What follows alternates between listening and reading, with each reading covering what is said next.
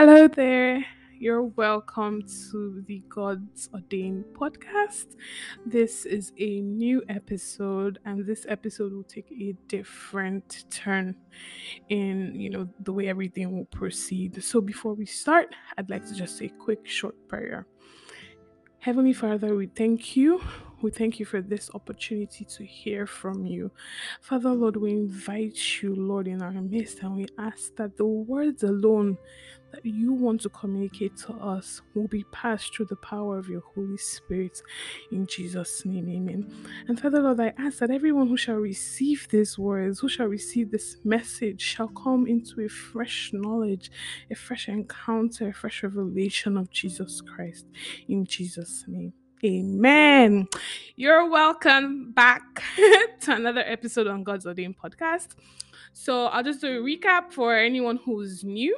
Um, so the first couple of episodes were me introducing myself to everyone, to my audience, and then talking about, as a Christian or as a believer, the need for devotion, the need for spending time with God. And then we progressed in February to the month of relationships because the world has now termed it the, Valentine's and the month of love and things like that. So we had two really awesome episodes about one talking about true friendships. What is it that true friendships looks like? What does God expect from us when we're, supposed to be true friends? And, how can we live it out?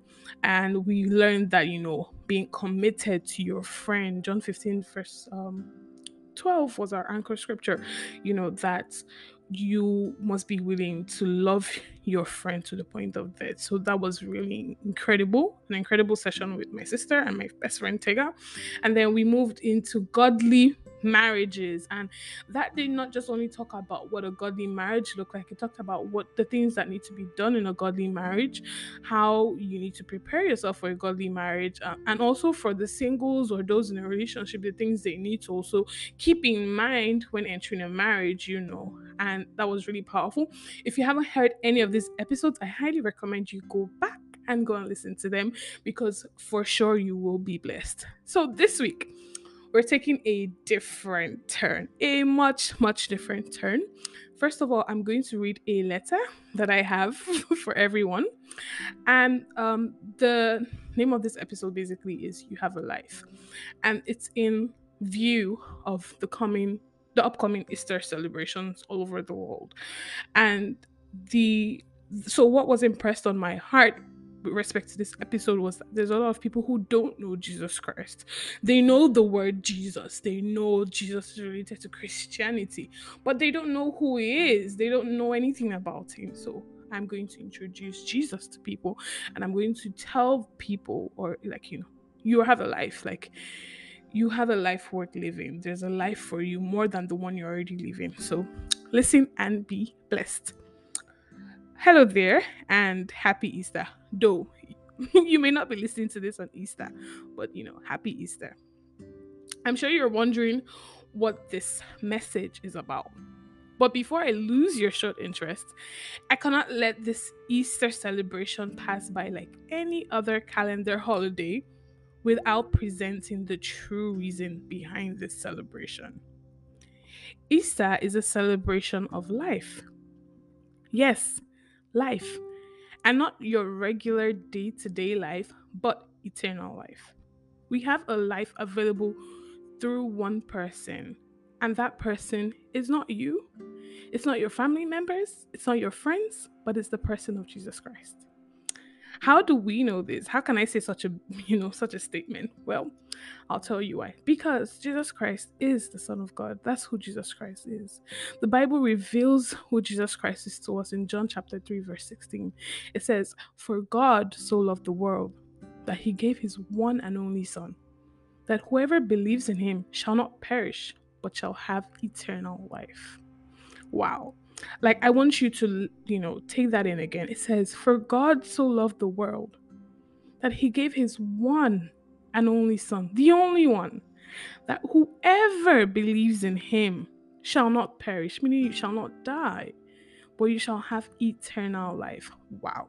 Like, just by the fact that you believe in this person called Jesus Christ, who is the Son of God, you have eternal life. I'm like, you're wondering, I'm sure you're wondering, what is eternal life? Like, do I even need eternal life? The life I have is good enough, right? But I'll explain further for you. The concept of eternal life may sound fictitious or even overreaching, but here's a question I have for you. What happens to you after you die? Like, just pause there and think, you know, when you die, what happens? Do you think life truly ends there? If you believe that life ends there, then I don't know how to help you. But I can tell you this, life doesn't end there, because even Jesus Christ testified that there is a heaven and there's a hell in Matthew, in the book of Matthew in the Bible. So there's heaven and there's hell. So um I don't believe that we stop existing when we die. I know there's people of the school of thought that, oh, we're reincarnated. If we were reincarnated, would you really want to come back to this life to go through the struggles, the pain, the uncertainty, the frustration, the evil and the darkness of this world? Would you really want to be reincarnated into all of that, whether you had a choice or not? I don't think so. All those school of thoughts are pretty much baseless because they don't have any evidence. There's no witnesses that support those school of thought, right? But the Bible has a lot of witnesses that support the argument of eternal life. And these are first-hand witnesses. These are real life people who saw Jesus Christ and who saw that Jesus Christ came to earth as the Son of God. He died on the cross of Calvary, took upon our sins on him on that cross. He was buried in a cave, and on the third day, he rose from the dead. Like, he died and he rose from the dead. And then he was ascended into heaven, and he had multiple witnesses, multiple men and women testified to the fact that Jesus Christ rose from the dead. Multiple people saw him rise up into heaven. They saw him being taken up into heaven, and they recorded these things, these sightings that they saw in the Bible so that we can see. Hence, we have both historical, you know, evidence, historical evidence to support that Jesus Christ truly lived, died, and resurrected. And we also have written evidences. And there is also the evidence of the Holy Spirit. Now, this episode is really focused on people who don't know Jesus Christ, who don't know anything about Christianity. And then the next question is, who is the Holy Spirit? We'll get to that, okay? So, back to my question. So if you say that you will either go to heaven or hell after you die, that's another school of thought. My next question to you then is, what are you doing to secure your place in either heaven or in hell? I'm asking these questions because in our day to day lives, we put so much effort, energy, and time into the choices we make. We care so much for our careers, we care so much for our food, we care so much for our children, we care so much for our clothes, we care so much about the vacations we want to go for. We care so much about these things, but we hardly ever make any plans. Any concrete plans, any everlasting plans for when we die and we go to our final destination. Now, I'm going to tell you this. The truth is, there's only one final destination, or two, if you like to say, heaven or hell after you die. There's no, there's just heaven and there's hell. So you need to make up your mind. But this is something, so you're not scared and overwhelmed with fear, how am I going to do this? How am I going to make up my mind? How am I going to choose if it's heaven or hell? What do I need to do? What am chill. Let me tell you something. Do you know that even though we're thinking about those things and not thinking about where we go after we die, guess who thought about where we would go after we die? God. That's what our anchor scripture says, John chapter 3, verse 16. God loved the world so much, he sent his only son so that we would not die, but we can have eternal life by believing on Jesus Christ. And he did it out of love, pure love for us, so that when Jesus died, he took upon the consequences of our sin and the debt we're supposed to face on himself on that cross so that we can, have a way back to God. So let me take a few steps back. My question then is this: Why did God have to send Jesus Christ in the first place? So I'll take you all back to the beginning. In the beginning, when God created the whole, universe and man, the first man made a decision. He chose sin over God. In the Garden of Eden, we see that God gave commandments for living. You can eat of every other fruit, but of this fruit of the knowledge or this fruit of the knowledge of good and evil, you should not take it. It was a simple instruction. But man decided, I will do what I want to do, and that is sin. So if you also don't even know the meaning of sin, that is sin. Doing what you want to do, when you want to do it, and how you want to do it, and not the way God tells you to do it. So that's the reason why we're all in this mess. And when Adam did this mistake, when he chose this path, he caused the whole race of humankind to be subject to the rule of death and the devil, who is the father of all sin. So let me break it down, especially for people who have never heard any of this before. How were you created? You were created by God. Yes, God created you. And He created you first through the first man called Adam in the Garden of Eden. And He created the wife, Eve, in the Garden of Eden. Now, when they were created in the Garden of Eden, like I said, God gave them simple principles for living. But there was also the devil there. Now, who is the devil? The devil is your biggest enemy in the whole wide world. He's the accuser, he's the destroyer, he's the one who brings death. He also, people also know him as the fallen angel because he's a fallen angel. He was an angel in a ranking really close to God, but he decided to do his own thing and refused to obey God and refused to bow down to God. Instead, he wanted others to bow down to him when he was not God. And because of that, God cast him out of heaven, down onto the earth and under the earth. So he's the father of all sin, right?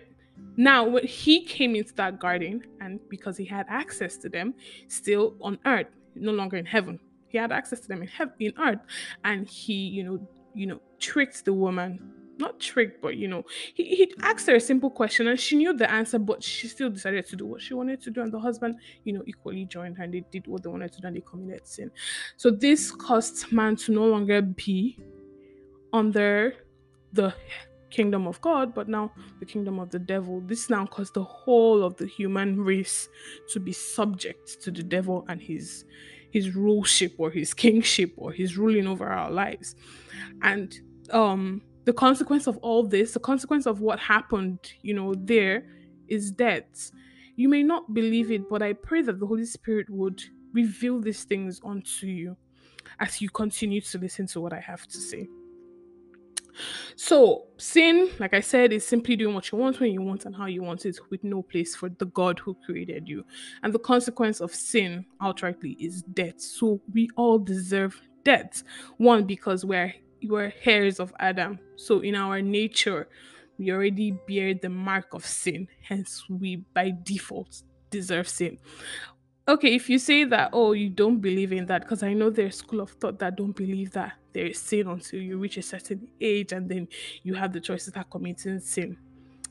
What about, little children that lie? What about little children that kill? What about little children that are disobedient? What are little children that grumble and complain and swear and curse?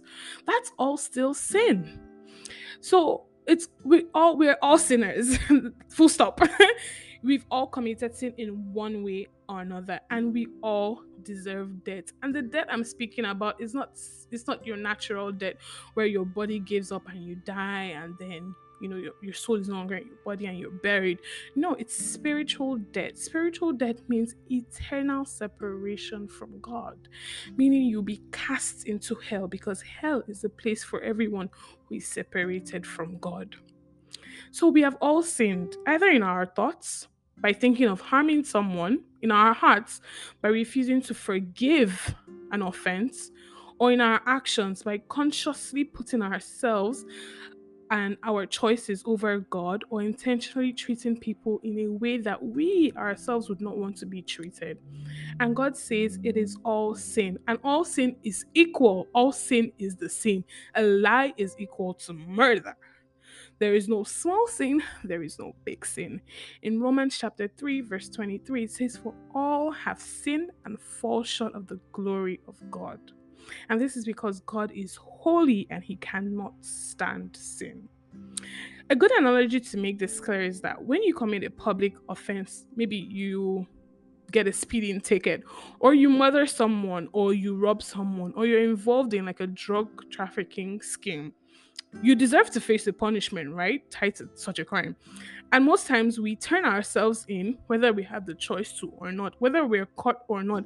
Like once you have been caught at the scene of the crime, the police is going to arrest you for sure, and there will be a charge laid against you.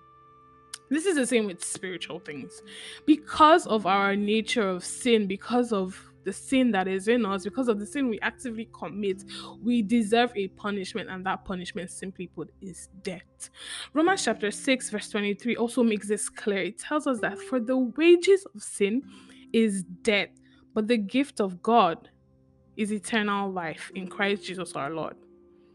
So God is a merciful God and He's a just God, that He saved us from the punishment of our sins that we deserved before we knew we needed it, by providing the way out through Jesus Christ. And Jesus Christ is the way out. So how do you come into, this salvation? How do you come into this place of not receiving the punishment that you deserve? It is simple. You need to believe that, one, you are a sinner and you deserve death. And then when you acknowledge that fact, when you list out all the things you've done, and then you decide that I'm going to repent of these things, the next thing is, you can't do it on your own. Because there's people who have tried to live in quotes a good life, a holy life. You cannot do it on your own because, like I said, our nature is sinful based on the fact that we are all descendants of Adam. So you can't do it on your own. You need a savior, and that savior is the one person of Jesus Christ. That is why I say you have a life. So when you then take the step to say, okay, I'm going to believe in Jesus to save me from this sin, you've taken a huge step, because you've been justified in the sight of God just by believing on Jesus Christ. So when you believe that Jesus is the one who can take care of my sins because he paid the cost of my sins on the cross of Calvary, when you do that, when you take that step of faith and believe, you accept the payment that Jesus made for you, you are saved. I'm going to quickly read a scripture in John chapter 14, verse 6. Give me one quick second.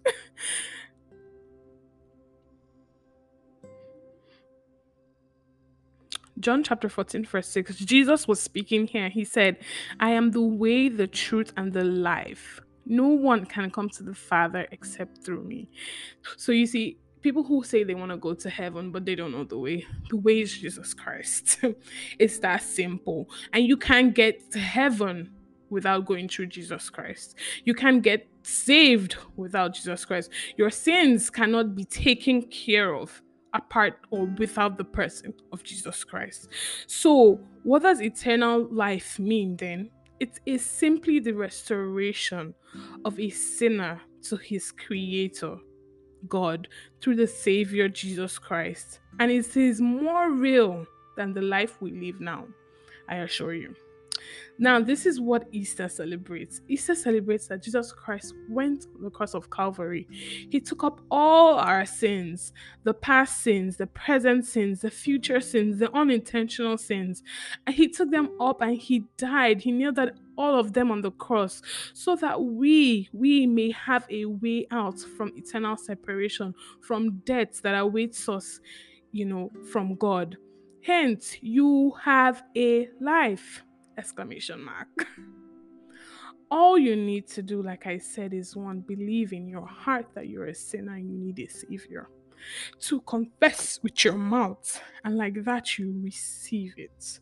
In Romans chapter 9, verses 9 to 10, it says that if you confess with your mouth that Jesus is Lord and you believe in your heart that God raised him from the dead, you will be saved. For it is with your heart that you believe and you are justified. And it is with your mouth that you confess and you are saved.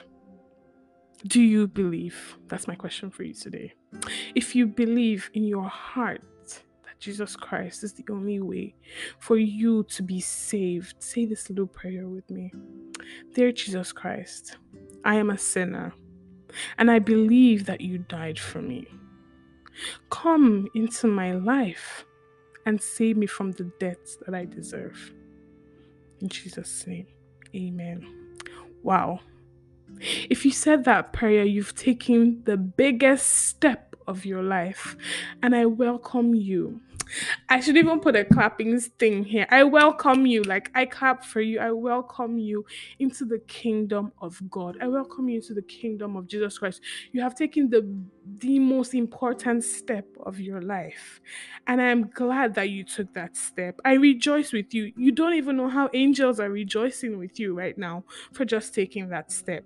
And I congratulate you. I say, congratulations. You've done a great job. Welcome home. Welcome home, daughter. Welcome home, son. Welcome home. I hope you were truly blessed with this episode. I hope that, you know, things in your life will start to make sense to you just by listening to this episode. I hope that you enjoy this Easter with the true knowledge and understanding that you have a life through Jesus Christ. And I want to ask, if you know anyone who is not saved, who doesn't know the truth about Jesus Christ, who doesn't know who Jesus Christ is, please share this to them so that they too may be blessed. They too may be, taken and brought into the kingdom of God. They too may have access to heaven because the goal is heaven. In Jesus' name, amen. Thank you for listening and God bless you.